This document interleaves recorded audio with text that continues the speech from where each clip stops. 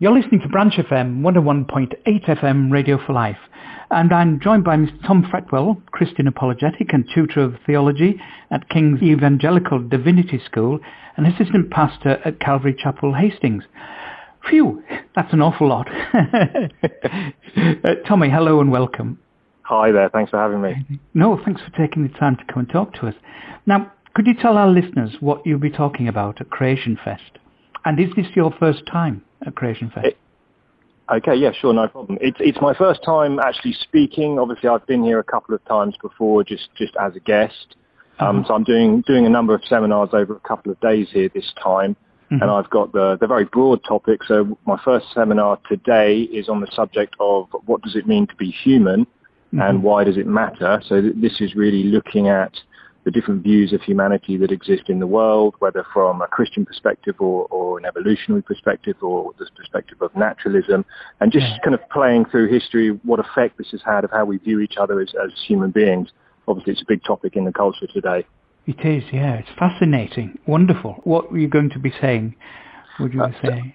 As an overview, so today's talk, they're very similar talks but with a different focus. So for today, I'm mainly looking at what happens when we start off with the wrong understanding of humanity.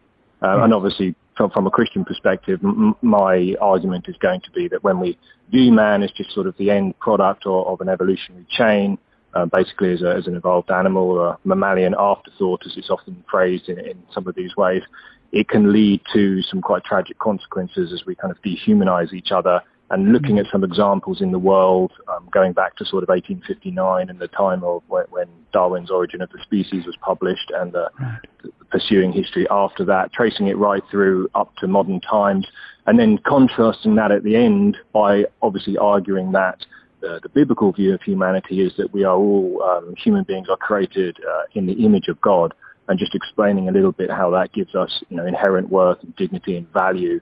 And this is kind of the foundation of really human rights. That's going to be a part of my argument there, and we're going to move forward. So it's kind of laying the groundwork in this first talk.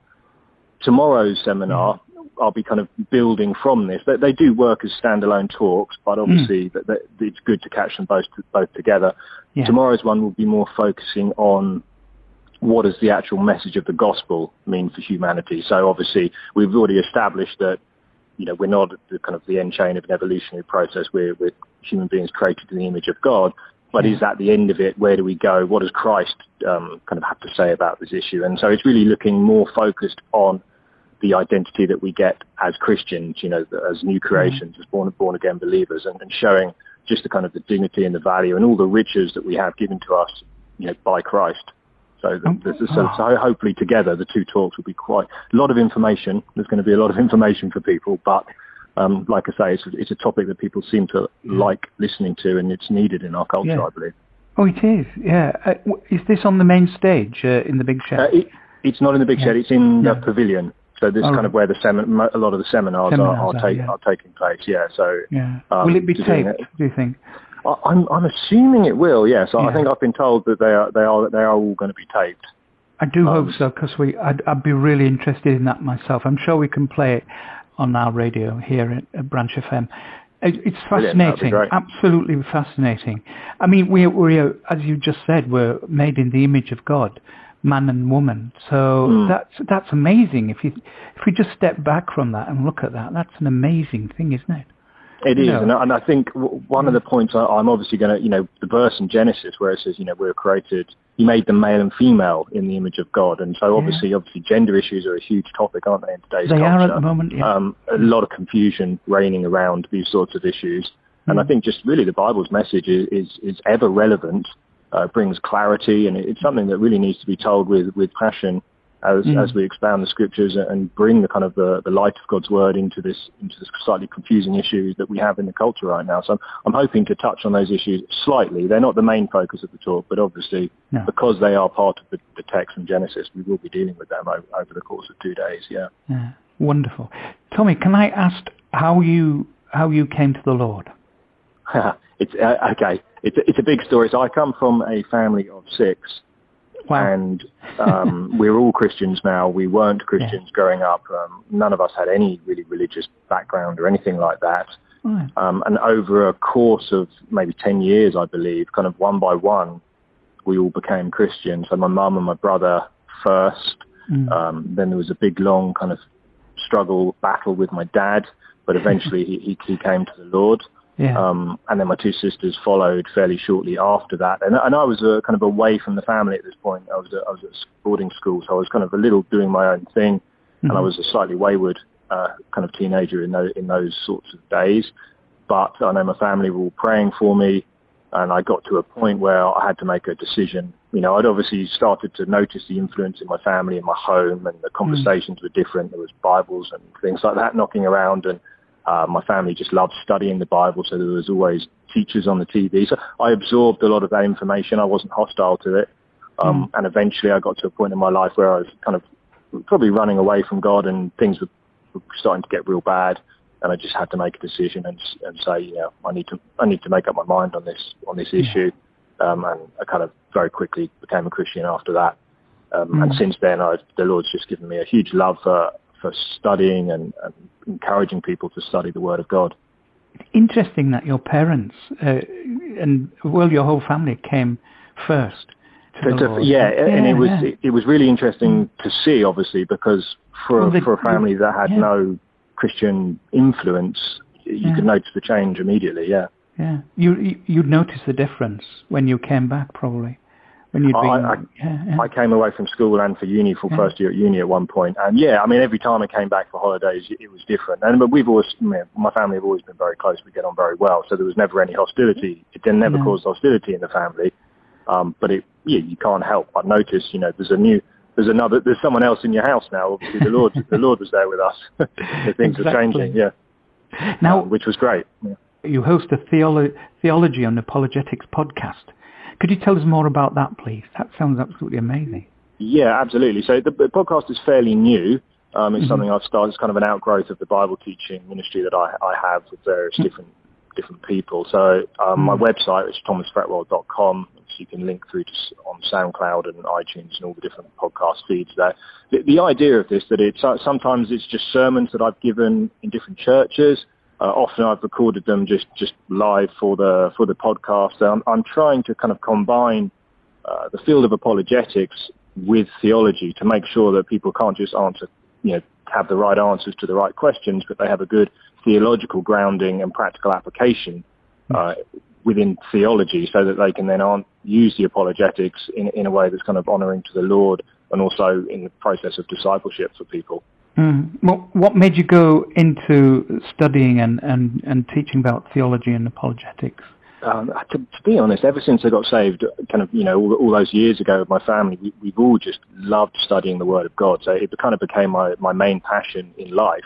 Yeah. And it's just grown from there, really. So I went on to do degrees in theology, and obviously I started getting teaching opportunities, and it's just come from that, really. And that's my passion, is what I love doing. So it's kind of just been a natural outgrowth of my desire for ministry.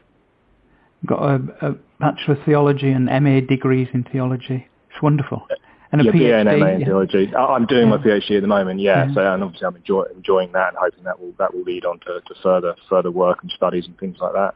I was interested to notice that you, in your PhD, you're looking into the relationship between Jewish and Christian studies, which is fascinating, because that's what Christian church came from, a Jewish background, didn't it? It is, Jesus, And obviously the Jewish roots and those subjects, it's a very broad topic, obviously, because you can start right back in, BC all the way up to today. So I'm still trying to narrow the scope of my thesis for that, but it's subjects that I love, so it's going to be a joy to do that, Will that impact on your theology and apologetics studies? It definitely will in the theology, maybe more than the apologetics, but there's a slightly different focus. Then my two research areas would be obviously Israel and Jewish related Christian studies, and then obviously apologetics, which I do a lot of too. And probably the PhD stuff will just lead more into theology, writing about those subjects, and maybe not so much the apologetics. But to be honest, for me, they're all related. It's all doing it for the Lord, to honour the Lord, and just try and get the Word of God into people's hands. I was going to say, do you think the Lord's leading you into that for a purpose? It would seem that way. Obviously, I don't want to kind of preempt that, but obviously the doors have opened for ministry in those areas, and it seems to be directed from the Lord, and He's given me that desire. So that's kind of the avenue that I'm pursuing right now, unless I get some clear direction to go in a different direction. Yeah. Now you're associate speaker with Creation Ministries International as well. How do you find time to do all these things? It's incredible. It's with difficulty. I'll be quite honest with you. Probably my wife is amazing. I'll just say that. So she helps me out with finding the time for these things. But so I'm an associate speaker with Creation Ministries, which I'm not full time. Obviously, that means I'll take a number of speaking engagements with them throughout the year, trying to get the ones that are closer to me geographically. And what do they do, Creation Ministries? So Creation Ministries are a kind of creation-based organisation. They're kind of worldwide. There's offices in many different countries of the world, and they seek to uphold the authority of the Bible from the very first verse. So that they would be classed as what we would call a younger creationist organisation. They have a number of scientists working for them. And I mean, to be honest, they have people writing for them on all sorts of subjects. They're very broad on apologetics. They're brilliant on that sort of stuff. Very good website, over 10,000 articles, pretty much covering every issue that you could possibly think of, or more than you could ever learn in one lifetime, I'd imagine. Yeah. And I do some speaking events for them, which is, they're always a really good time. It seems the way forward for people in church to look at apologetics, because it's also a way forward to evangelize people, isn't it? I would say. I would say it's in our culture, which is obviously quite secularized now, particularly the younger generation that have much influence of Christianity, engaging with their questions in a way, obviously, to kind of clear away the bushes so they can see the cross clearly, is what we like to say. So it's a pre-evangelism, maybe, if you want to call it that. Yes, it's a great way to get conversations going and to engage with young people, or all people really, not just young people. And it gives you an opportunity to go further, remove any maybe intellectual objections or emotional objections, and get back to the gospel, really. But it's a great tool for that, and I think it's necessary in our culture. Yes. Yeah, and you're assistant pastor at Calvary Chapel, Hastings, I believe, as Calvary Chapel, Hastings, I'm assistant there, Do the young people there, is there lots of young people in the church? I mean, we're a relatively small church. Hastings is not a big town, but we have I'm blessed with a wonderful group of young people at that church. And obviously they're bored of hearing me. I'm sure they've heard most of my stuff before, but they've been very good for me to kind of interact with and teach them. Been doing that for years with them, so it's very blessed in that respect. So are they going out and teaching other people? They're all kind of doing their own things in life really now. A lot of them are here with me at Creation Fest now. Excellent. They're walking with the Lord, and it's great. Wonderful. Tommy Fretwell, thank you so much for taking the time to come and talk to us, and it's fascinating what you're doing, and thank you for talking to us. No problem at all. Pleasure.